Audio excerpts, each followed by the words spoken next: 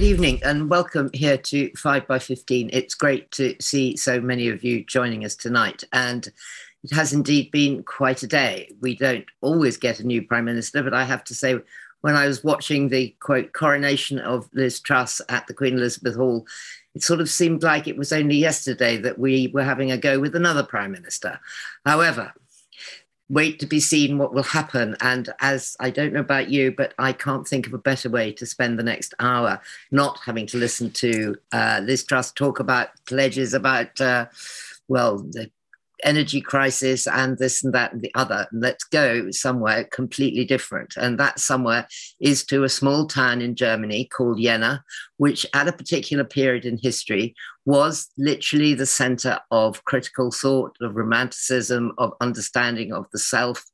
Ideas were formed in this small town that went on to shape how all of us think and how literature and how so much of our modern discourse has ensued. Indeed, it would probably be a very, very good idea for the new Prime Minister if she was watching tonight, because it's a real understanding of the dilemma between narcissism and various kinds of self-interest.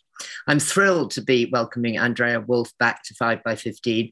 Andrea was the author of the extraordinary book about Alexander von Humboldt, which won every award going. And she's here tonight with her book, The Magnificent Rebels, which is the story of this community in Jena. Andrea is a fantastic writer. The reviews of this book have been extraordinary. I particularly liked the one that said, she makes the learning so light, but when you get to the back and you see the kind of work she's done to bring you just those key bits of information, you know this is a work of serious, serious scholarship. Joining her is Kirsty Lang, who is the well-known presenter of Front Row, and in fact is now the first female host of the fiendishly difficult Round Britain quiz.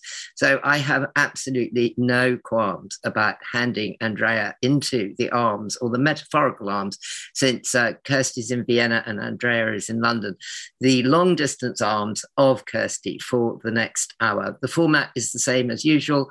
They'll be talking for about 45 minutes. I'm sure that you'll all have lots of questions, and Andrea's well up to answering them, even the very philosophical ones. So please put them in the Q&A and please buy the book. The details will be in the chat. Now it's over to Kirsty, and enjoy yourselves. Thank you so much, both of you. Thank you, Rosie. I'm going to start by setting the scene a little bit for this book. Every so often in history, you get situations where a group of incredibly talented and unconventional individuals congregate in a particular place at a particular time and create this extraordinary flowering of creativity. So I'm thinking of Paris in the 1920s, for instance, where you had Ernest Hemingway and F. Scott Fitzgerald, Gertrude Stein, Chagall, Picasso, Josephine Baker, all those jazz musicians, etc. And then, of course, in London, the Bloomsbury set. And Andrea Wulf's book is about just such a group. Her marvelous rebels are poets, they're playwrights, they're philosophers, they're scientists. They include Goethe, Schiller, Hegel, Alexander von Humboldt. And they congregated roughly between 1794 and 1806, as Rosie said, in the small German university town of Jena. And they fomented a revolution of the mind. Wulf argues that their radical ideas about self, about free will, about freedom of expression still shape the way we live now. They were the first romantics, and their ideas were spread to Britain through Wordsworth and Coleridge. And Andrea has called them the Jena set, a bit like the free-spirited Bloomsbury set. Because there are quite a few parallels, which we're going to discuss. So they lived in each other's pockets. They were friends. They slept with each other. They frequently fell out with each other. So their relationships were intense, both intellectually and emotionally. Andrea spent 5 years, including much of lockdown, ploughing through archives, reading their letters. Fortunately, they wrote loads of letters, diaries, pamphlets, and books, weaving this moment together when all these brilliant people were in Jena, and she's woven it together in a really compelling narrative. It is a fabulous book. Congratulations, Andrea. Why don't we start with the genesis of this, of Marvelous Rebels? I mean, how did you come up with the idea? Well, first of all, thank you very much for the lovely introduction. You kind of summarized the book I really need to learn this kind of elevator pitch too. I have failed to do that so far. So so I kind of almost fell into this story when I was doing the research for my previous book about Alexander von Humboldt, because Humboldt had spent many, many months in Jena visiting his brother who lived there. So as I was doing the research in Jena and I was walking through the streets and, looking around, I saw all these name plaques on the houses with the names of the people who had lived there. And I just couldn't believe my eyes, because it was literally the who is who of Germany's thinkers and poets and philosophers. And though some of these names, or quite a few of these names, might not be very well known to the English-speaking world, they are really the superstars of German literature and philosophy. So let me just very briefly kind of say who was actually there. So there was, as you said, there was Goethe, who was Germany's most famous poet. There was the playwright Friedrich Schiller, who'd become famous through his revolutionary play, The Robbers, and who liked to write with rotten apples in the drawer of his desk. There was the young poet Novalis, who played with death and darkness, and who died at the age of 28, and frozen in time and youth, he became really the epitome of the young romantic. And some of you might have heard about him through Penelope Fitzgerald's beautiful novel, The Blue Flower.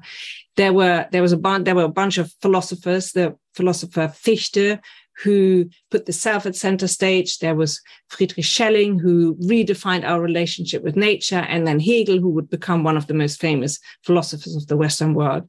There were a couple of brothers, pairs of brothers. There were the Schlegel brothers, Friedrich and August Wilhelm, who were both literary critics and writers. And then there were the Humboldt brothers, the older one, Wilhelm von Humboldt, who was later the founder of the first university in Berlin, and then Alexander von Humboldt, who would become the most famous scientist of our time. And then there were a couple of quite extraordinary women, and we're going to talk a little bit more, hopefully, about them later. But one of them was August Wilhelm's wife, Caroline Schlegel.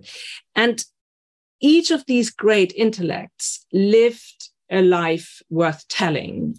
But what's even more extraordinary is that more than just their individual stories, is that they all came together in this tiny little town at exactly the same time. So I wanted to find out why. Why did they all come together? And found this extraordinary story of radical ideas about the creative power of the self and the true meaning of freedom. So they really changed the way we think about the world. And I'm interested. Before we get onto that, I just wanted to, because you posed that question, why Jena? I mean, what were the special social and political circumstances that allowed this pretty small town? I mean, you say in the book, it kind of takes about 5 minutes to cross the whole place. What allowed it to become this center for free expression when, much, elsewhere in Europe, there's censorship, there's authoritarian governments. Why here? So let me start actually with Germany, just to set the scene a little bit. So Germany at the end of the 18th century was not a unified nation. It was a patchwork of 1,500 states, ranging from tiny principalities to powerful states such as Austria and Prussia. And Jena was in the small duchy of Saxe-Weimar, which was pretty much in the center of what was then called the Holy Roman Empire. Now, one advantage, or unintended advantage of this fragmentation was that censorship was very difficult to enforce in this kind of, jigsaw of states, because each state had their own set of rules. So very different to more centrally ruled states such as England or France. England, France, and Spain also had powerful monarchies with a global reach through their colonies. America had its unexplored west, but in Germany, everything was kind of inward looking and splintered. So the German imagination was really fed through words and books, and Germans were fanatical readers. Everybody was reading. The book market was 4 to 5 times bigger than the English book market. Literacy rates soared. So Saxony and Prussia were actually leading the world at the end of the 18th century. So, and there were around 50 universities compared to 2 in England. So arguments, ideas traveled very, very easily in Germany. So that's the kind of, I think, the framework of this. And then the question is, of course, why Jena? Because Jena is, as you said, was a very small town, 4,500 inhabitants. It took less than 10 minutes to cross. It was a university town. So it was very much dominated by its university, by its almost 900 students. So out of the 4,500, 900 were students. It was a bustling town. It kind of had still a medieval feel. There was an open market space, cobblestones. There were plenty of taverns, bookbinders, a university with 50,000 books. And it was a town that attracted more liberally minded thinkers and writers than any other town in Germany. And so everybody who had problems with their authorities in their home states would arrive in Jena. And the reason for that was, well, one reason was that it was ruled by a quite enlightened ruler who kind of encouraged a certain openness and frankness. But the real reason was the university, or the governance of the university, because the university had once belonged to Saxony, but then through complicated inheritance laws, it was nominally ruled by 4 different Saxon dukes with no one really in charge. So it meant that professors could basically teach here what they wanted. So it became this place that attracted people who had, revolutionary ideas. The more of those arrived, the more they attracted it. So it becomes this, yeah. Yeah. So that brings me to my next question. So that's the place, and you've got this unique set of circumstances, lack of censorship and so on, and the university. What about the timing? Because it's just after the French Revolution, isn't it? How important is that to the Jena set? Well, the French Revolution is hugely important. So the Jena set story really begins in 1794. So that's 5 years after the French Revolution. But I think in order to understand just how important the French Revolution is, we need to understand what happened actually before. So the Jena set, the members of the Jena set were born into a world that was completely different to ours. It was ruled by monarchs that decided pretty much every detail of their subjects' life. So they could refuse permission to get married. They could decide the professions of their subjects. Some could sell their subjects as mercenaries to other nations. The feudal system was still there in some parts of Europe. So it was a world that was really ruled by despotism, inequality, and control. And then the French Revolution happened in 1789, and it was an event that was so dramatic and pivotal that hardly anyone in Europe was unaffected by it. And what the French revolutionaries did is they declared all men to be equal. And when they did that, they promised a new social order that was based on the idea of, the power of freedom. So, and the power of ideas. So this is the moment, really, I think, where philosophy leaves the kind of ivory tower of rarefied thought and arrives in the minds of ordinary people. So the French revolutionaries, or the French Revolution, proved that ideas are more powerful than weapons or the might of kings and queens. So everybody was watching France, how the idea of a state emerged into a real state. And the French revolutionaries really changed the political landscape of Europe. But the Jena set incited the revolution of the mind that we still feel today. So yes, so the French Revolution was incredibly important. So that's the timing, that's the place. Let's go back to the people. I think the most famous of the Jena set must be Goethe in both British and German terms. Explain to us why he's so important, and also the role he plays in the group, because he's a bit older than the rest of them. He's this rather congenial father figure who oversees this group of unruly, excitable youngsters. But why is he so important? Well, he was really Germany's most celebrated poet. And he actually didn't live in Jena. He lived in nearby Weimar, which was about 15 miles away, but he spent many, many months every year in Jena. So that's why I'm kind of counting him into the Jena set. He became an international literary superstar in the 1770s with his novel, The Sorrows of Young Werther, and which was a novel about a kind of forlorn lover who commits suicide. And it inspired a whole generation. It was the so-called Sturm und Stress era. And it was a novel that really encouraged this idea that feelings, or that set feelings against the rationalism of the Enlightenment.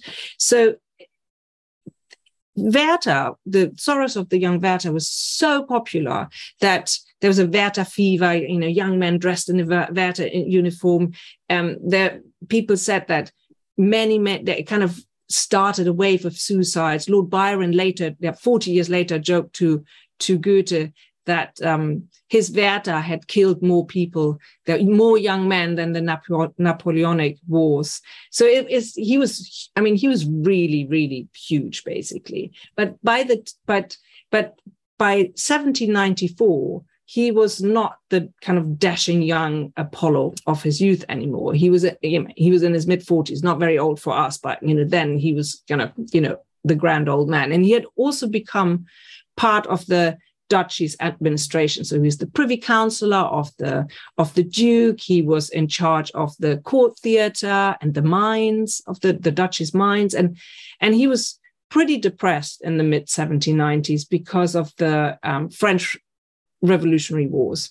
And he found solace in the sciences. So he became obsessed with botany, comparative anatomy.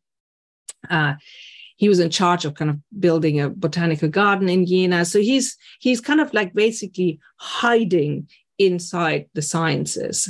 And then in 1794, he met Friedrich Schiller, who was the playwright. And it was the beginning of one of the most fruitful literary friendships in German history. And because both of them had problems writing. I mean, Goethe had not produced anything remarkable for years. So they kind of came together and they inspired each other and they challenged each other and they edited each other's work. So that's the kind of framework. And then this kind of gaggle of young, rebellious kind of thinkers and arrives. And he is older, more famous. So he takes on this role of, almost like a benevolent godfather who, whenever they are in trouble, he tries to mediate and help out, and because they squabble a lot. But at the same time, their new and radical ideas very much kind of invigorate him. So he's breathing in their youth. This is like the beginning of one of the most productive phases of his life. And they in turn worship him and they put him on a pedestal and call him their kind of demigod. So it's a quite well-functioning relationship, basically, between that younger group and the older kind of Goethe. Now, I have to confess, my favourite character in this group is this extraordinary woman, Carolina. She's the sort of person you read about and you kind of wish she was still alive so you could hang out with her. Tell us about her. Yeah, she's definitely one of my favorites too. So let me introduce her properly, because her name is Caroline Michaelis Böhme Schelling. Oh my God, let me say that again. Caroline Michaelis Böhme Schelling. So she carried the name of her father and her three husbands. So, but at the same time, she refused to be restricted by the role that society had intended for women at that time. And she really stands at the heart of the Jena set. She was not just their muse. She really was a kind of a very important member of the Jena set. She was born in 1763. She was the daughter of a famous German scholar. She was raised on a diet of literature, poetry, and politics. She was beautiful. She was witty. She was educated, clever, and she was fiercely independently minded. She married young. She was widowed by the age of 24. She then hung out with German revolutionaries, only to be imprisoned by the Prussians for being a sympathizer with the French Revolution. in prison, so not only that, in prison, she discovered that she was pregnant after a one-night stand with an 18-year-old French soldier. So quite something. As you do. Quite something at a time when it was scandalous behavior to just be on your own with a man in a room. So then the young writer, but she was not deterred actually by this. She said that, why should her life be destroyed by one little foolishness? A mistake that would have meant nothing had she been a man. So she has this very fierce sense of, we're equal, back then. Then the writer, August Wilhelm Schlegel, comes really to rescue her. He marries her, gives her a new name, which is really, for her a new beginning, and then takes her to Jena in 1796, where she becomes the heart of the Jena set. So she creates the physical space they meet in, they work together and stuff like that. But she's a razor-sharp critic who dissects poets and plays and essays with kind of deep knowledge. Her husband begins to rely on her literary mind. She takes on the role as the editor of their literary magazine. She writes reviews under her husband's name. And together with her husband, she translates 16 Shakespeare plays, which are to this day the standard edition in Germany. And not only that, and I quite like this idea that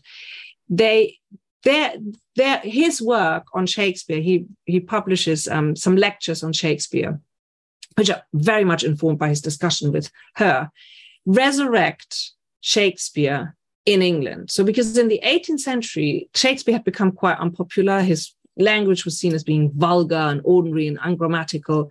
Voltaire, for example, had called Hamlet a work of a drunken savage.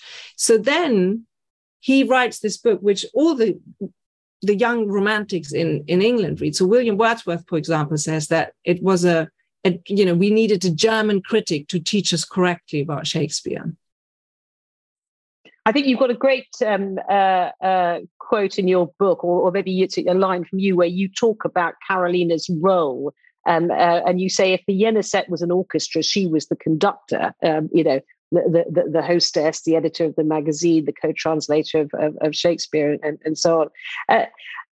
But I want to get into their relationships with each other, because Friedrich Schlegel, her brother-in-law, wrote in one of his letters, "We're all part of the same family of magnificent outlaws." And it's interesting that he uses this word family, because their relationships with each other were intense, weren't they?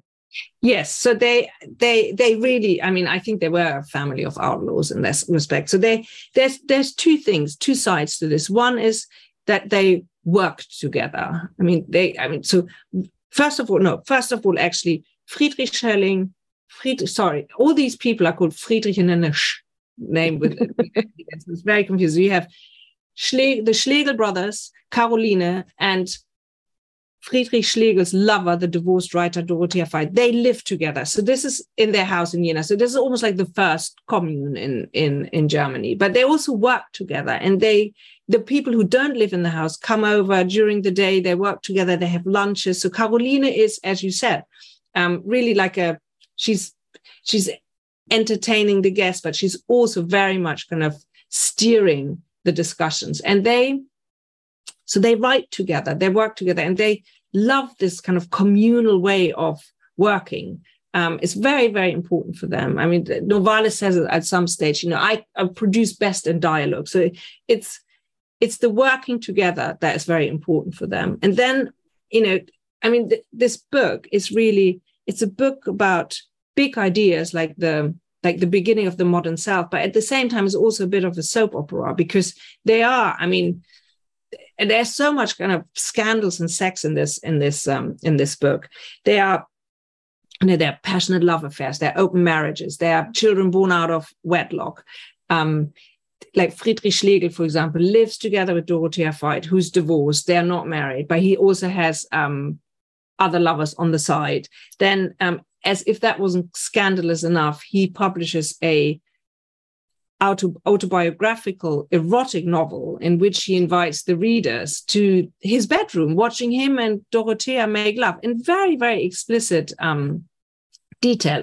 Or you have, you have diary pages where you can see what's going on. So Novalis, for example, he doggedly records his sexual urges and his masturbation in his diary. I mean, it literally goes like every day, like lewd fantasy in the morning, more lewdness in the afternoon. And then, you have something like lewd fantasy in the morning leads to an explosion in the afternoon. You have Wilhelm von Humboldt, who he records like visits to prostitutes as like an accountant. In return, his wife's lover lives with the Humboldts in their house in Jena, very openly taking part in their social activities.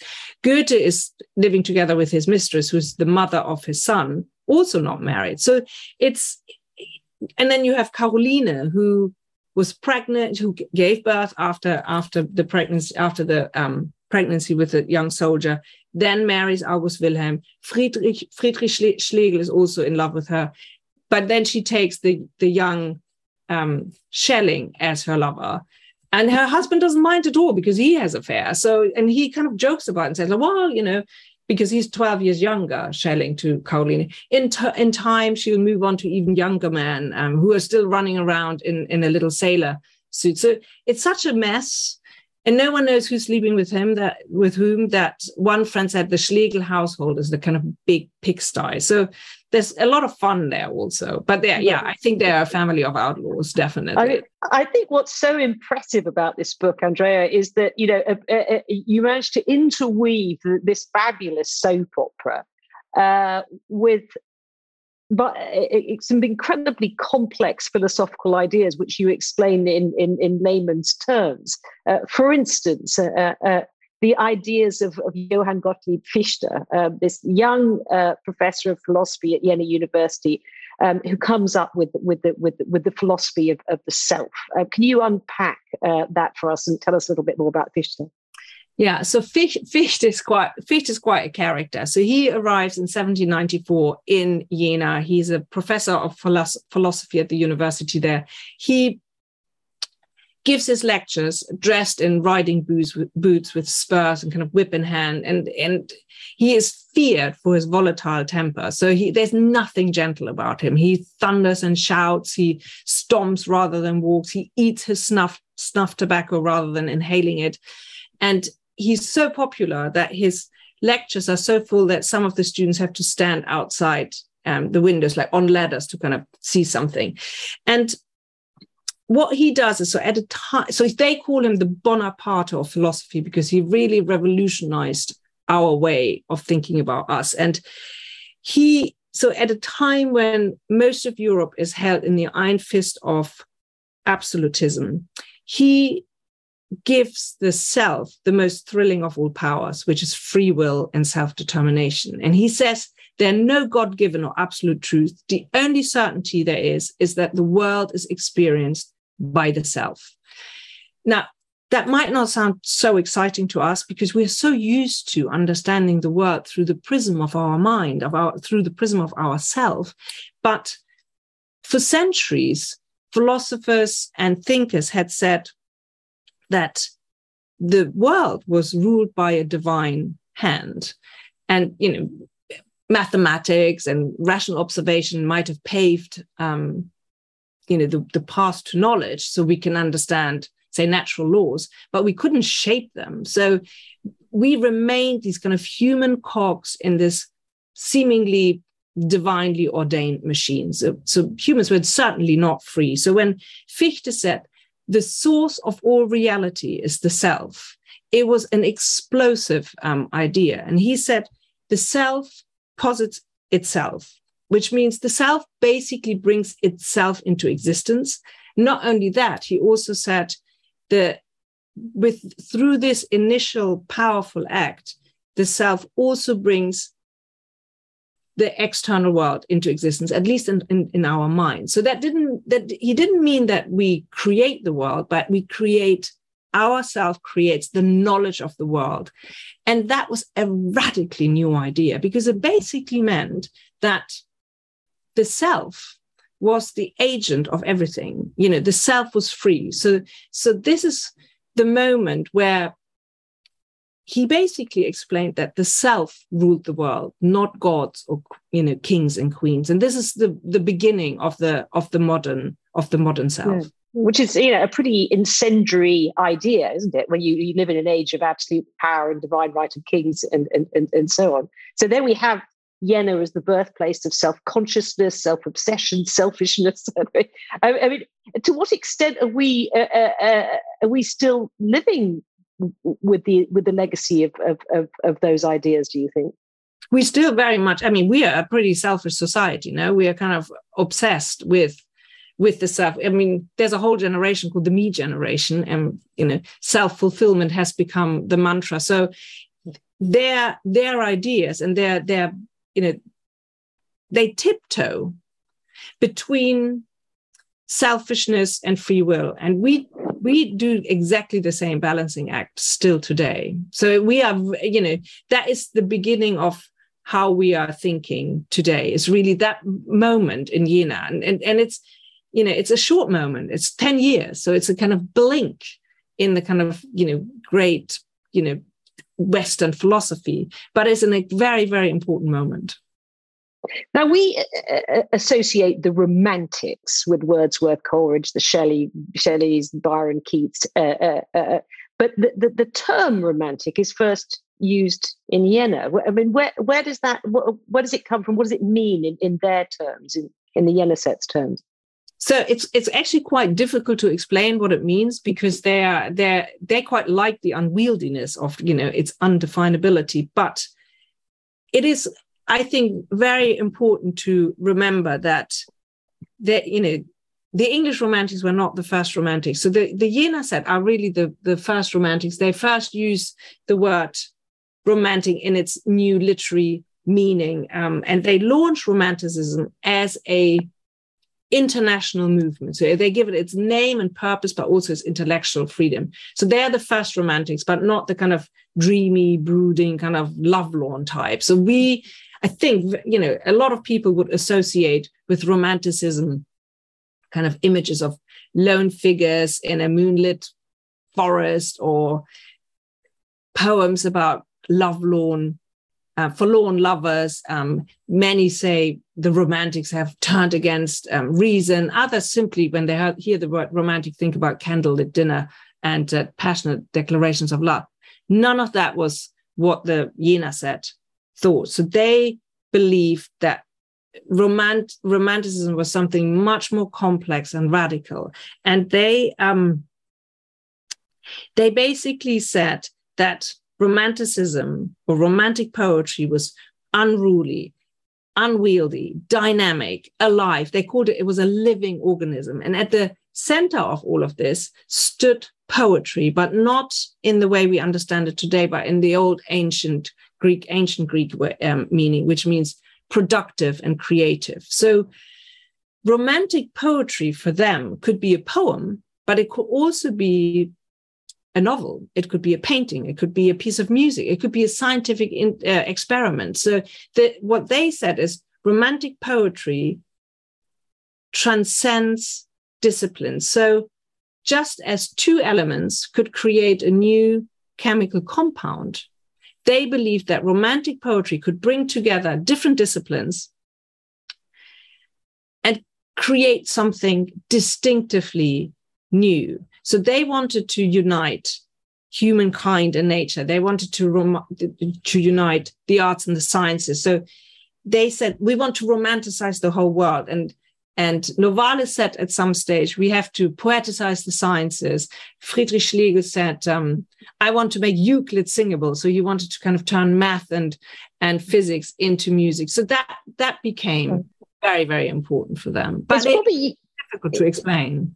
It's probably useful, actually, to bring in Schelling at this point, because he expands this idea of the unity between, the self and nature, doesn't he?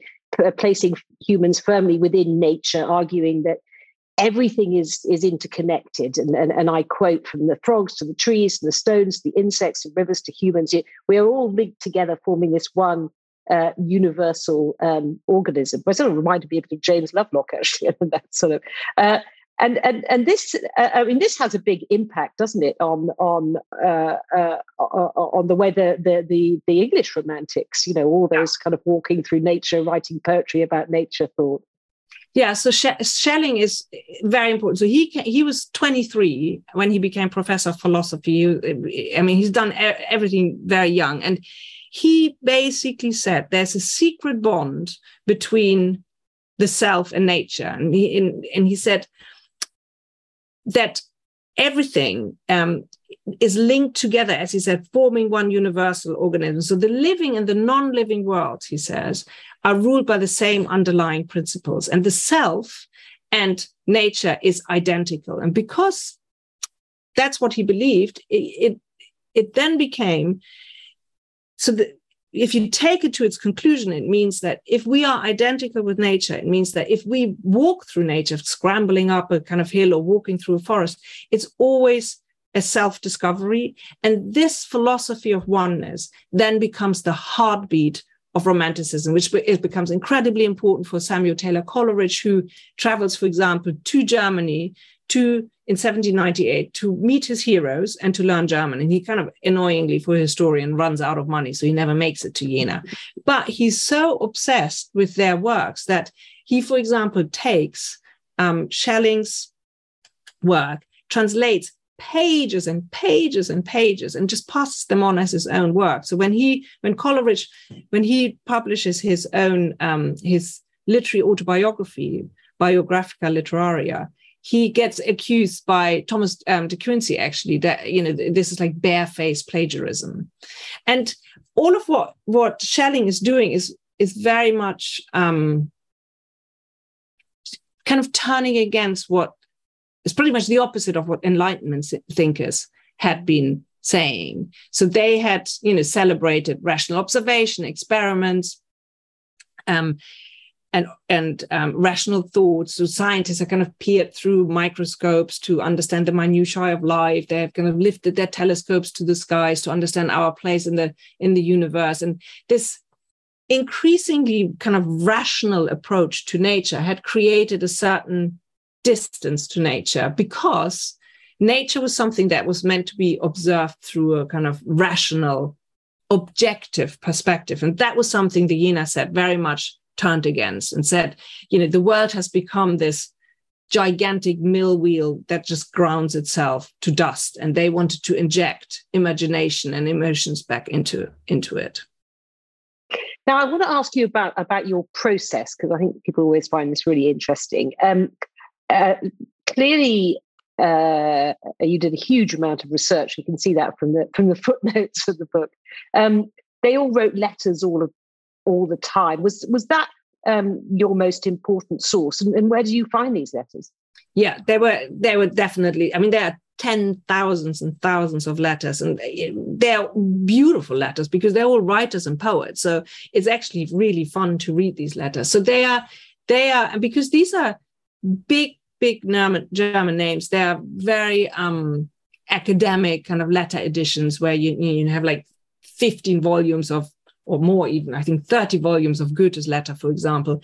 So they are the kind of the skeleton of the research, because I think, especially with a bunch of people who have used the philosophy of the self as their, that's how they understand the world. You can't look at their work without their life, because their lives become platforms to try out this new philosophy of the self, and their individual experience becomes their guiding light in their work, but also in their life. So the letters are incredibly important. And what I've also found is that, some of their works are really, some of the philosophy is hard to read, but in their letters, when they explain it to each other, it's often easier to understand. And you can also watch them kind of develop their ideas and how they kind of construct, how they argue with each other and how their ideas kind of come from that. So I think that the letters are very, very important. And of course, you've got loads of stuff about their sort of daily lives, which I love, what they eat, what they wear, the walks they go on, the art galleries they go to, et cetera, et cetera. I mean, what was it that struck you about the way they lived then compared to the way we live now? Well, I tell you what I find just extraordinary is just how much work they did, but how much fun they played hard and they worked hard.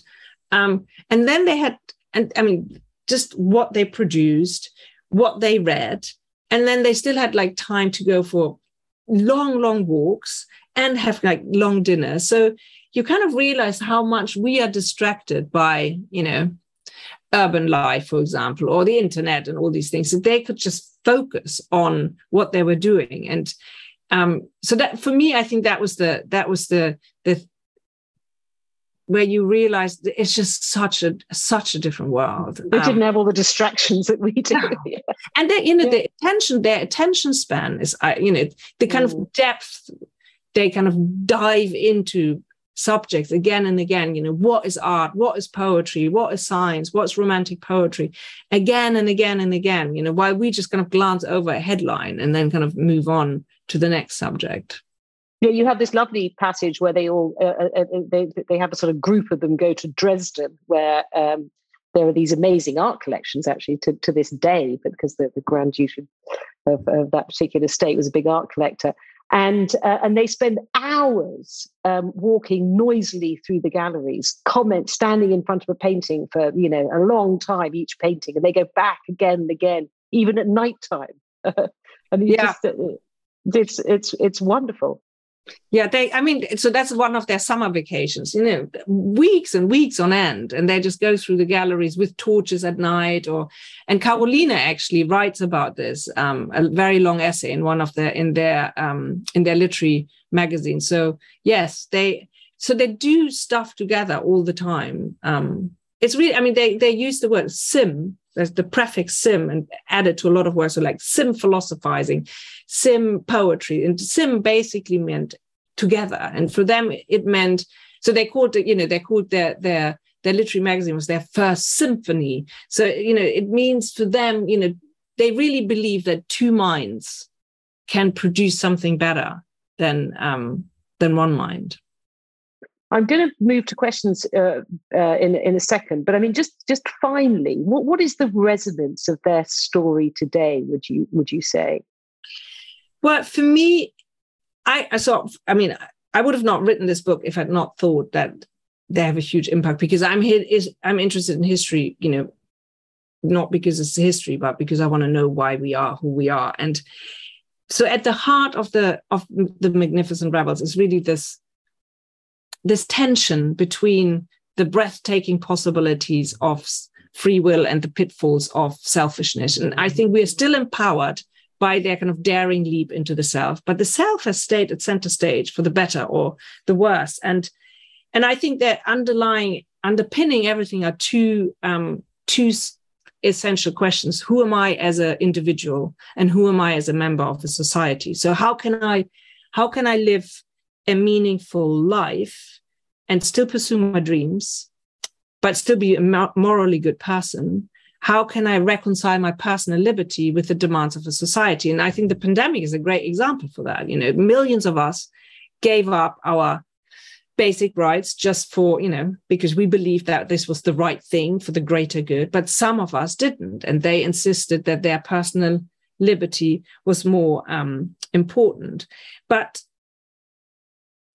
so from the moment that Fichte put the self at the nexus of his philosophy, we had to deal with the kind of perils of this emboldened self. But I think, he never intended a narcissistic kind of celebration of the self, because what he always said is that freedom is tightly interwoven with moral obligations.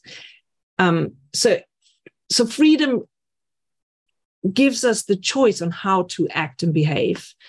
It kind of elevates us over our base instincts, and freedom always comes with its twin, which is moral duty. So I think when, we think today that we are free to think, that we are, free to shape our opinions, control our lives. But I think recently it's become very, very clear that this very core of our society is under threat, be it through Russia's cyber interference in democratic societies, be it through fake news and social media, or more recently in the US, the overruling of Roe versus Wade by the Supreme Court. So I think right now, where all of this is so under threat, I think it is quite important to go back and remind ourselves, where does this modern self come from? Where does our hard-won self-determination come from? And how much are we going to fight for this, at a time when our democracies are hollowed out by liars and by despots? So I think they are incredibly important, their story, and very, very relevant today. One question we've got is there's a feminist saying that the personal is political. Would that be true of the Magnificent Rebels? I think so, yeah. I think so, very much so. I think, Fichte's philosophy is very much going to build on the spark of the French Revolution. They want to change. I mean, they liberated the self with the intention of creating a better society. So I think it is very political. Their intentions are political, but at the same time, because in the moment you liberate the self, I think the personal becomes political, because it's a political statement you're making, but you're using your own self for this. So yes. This is, and I'm not sure whether you'll be able to answer this, I don't know. Are there any modern equivalents to Jena? I don't know. Think of one. I don't know. I mean, I think there are always these times in history where it's almost like a magnified moment where groups come together. I mean, I suppose some people would argue like Silicon Valley is like this. I mean, I don't mean that it doesn't have, because it doesn't have to be positive or negative, or, but you have a kind of cluster of ingenious thinkers who kind of, rewired our brain essentially.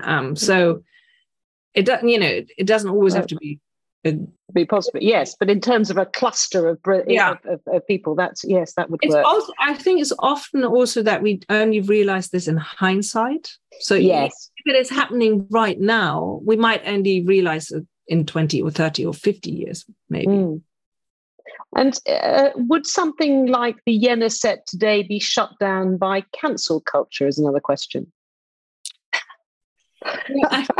It's a good question, but I find it always very difficult to use the parameters of our time in history. I find it very difficult. I always had that with Alexander von Humboldt, when people would say, like, what would he say about climate change today? I don't know. I really don't know what would happen today with a group like this. I think the way they acted and they were together wouldn't actually happen today. Another question, what did the church think of them? Were they religious in any way?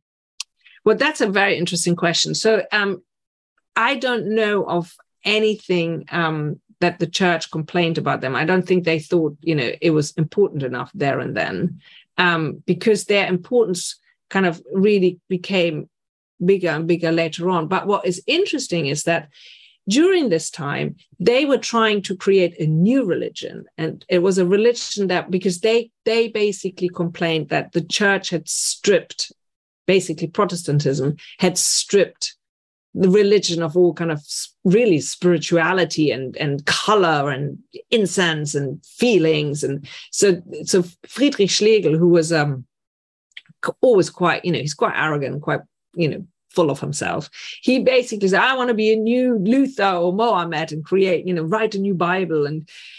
But then a lot of them later on, when they're older, become quite religious and conservative. So Friedrich Schlegel, for example, towards in the middle of his life, really, when he's like in his late 30s, early 40s, he converts to Catholicism, for example. So they become much more religious later on. But the church, as far as I know, did not really complain about them, because they were just, they were these kind of rebellious young thinkers at that time. I don't think the church took them that serious. Now, this is a question about Napoleon. I'm glad somebody's asked this, because all of these events are happening against the sort of, distant drumbeat of the Napoleonic Wars.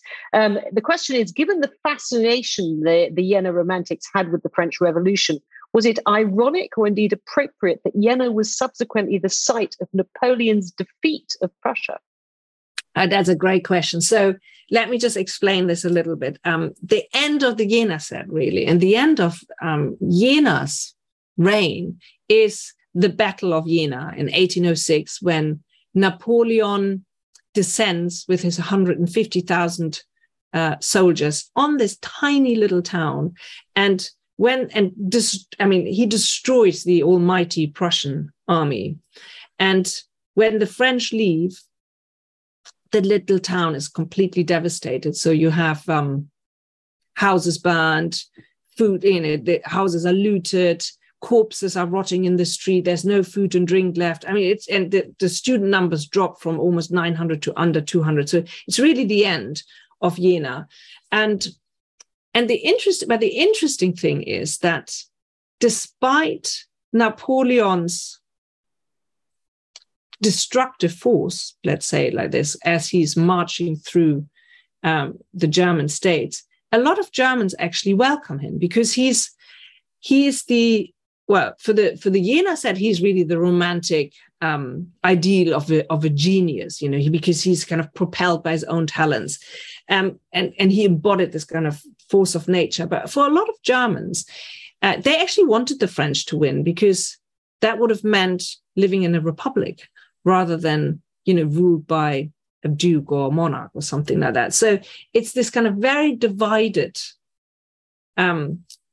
feeling they have. So when Napoleon arrives in Jena, although it threatens people, they might die, they still, Hegel, for example, calls him the world soul when he sees him riding through Jena. Although he might, be killed, it's still this embodiment of a better society.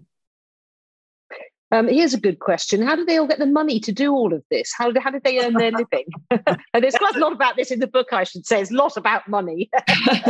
That's a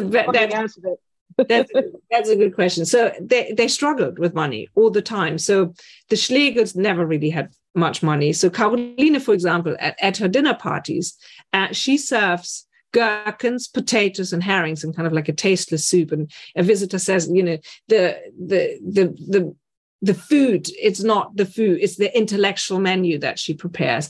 Friedrich Schlegel, the younger brother, he really does not want to work at all. So he is constantly asking people for money, and running away from his from his dad. But August Wilhelm Schlegel gets paid quite well for his reviews. So although they don't have a lot of money, but it's through writing. So they write for literary magazines, for example. They don't earn a lot of money with their books. Novalis, the poet Novalis, is really the only one who has a proper job. He's a mining inspector. So although he is an aristocrat, his family, doesn't have a lot of money. So he works in the family mines with his father.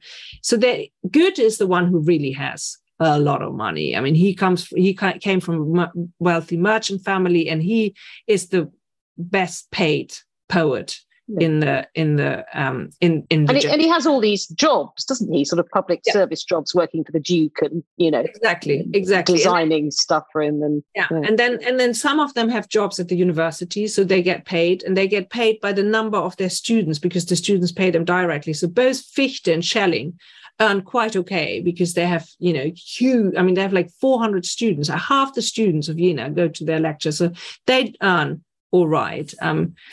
Friedrich Schiller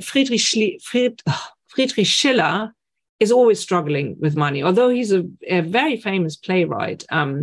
He's never earning quite enough, because he lives in a big house, and so money is always on their mind. Somebody's asked about the role of Alexander von Humboldt within the Jena set, and Humboldt obviously being the subject of your last book. How did he fit into all of this? So Alexander von Humboldt arrived in Jena because his brother Wilhelm von Humboldt was living there with his wife. So he came to visit his brother, and because Goethe was at that time so fascinated with the sciences, he just fell for Alexander von Humboldt. He said, he has woken me out of hibernation, my scientific thinking, my natural history kind of interest. And Humboldt would spend months on end in Jena. So there's one visit in 1797 where he stays for 3 months, and he sees Goethe almost every single day. So he's really encouraging Goethe to kind of work on the sciences.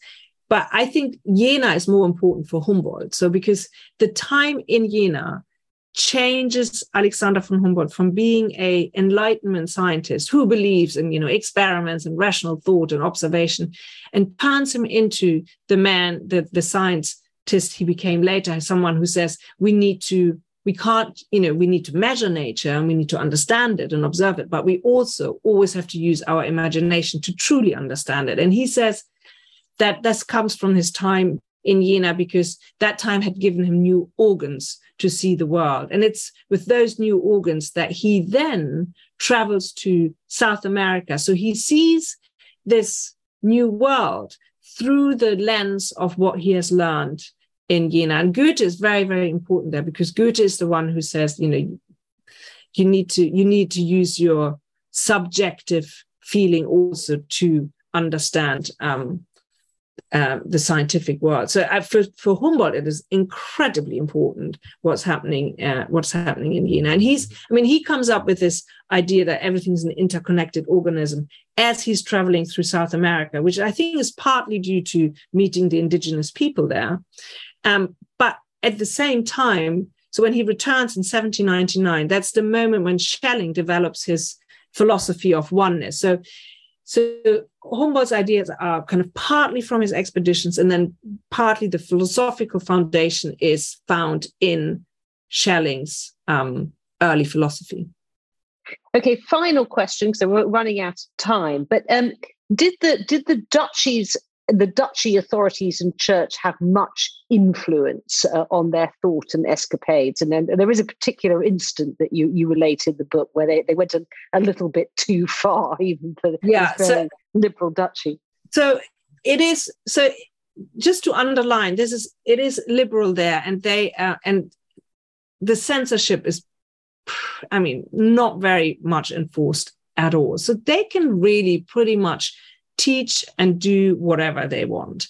But then there's a particular moment when Fichte writes a pamphlet in which he describes that God is really only a kind of moral entity, and the church people in neighboring Saxony get very upset about that. But the ruler there is a relative to the ruler of the duchy in Saxe-Weimar, and says, like, well, you need to do something about this kind of outrageous philosopher. And the Duke uses it really to get rid of Fichte, because Fichte is just a little bit too revolutionary in his political views. So he's telling his students, like, in 30 years, there won't be any kings and queens anymore. So the Duke kind of goes like, okay, this is like going a little bit too far. So there's a kind of terrible moment when Fichte kind of,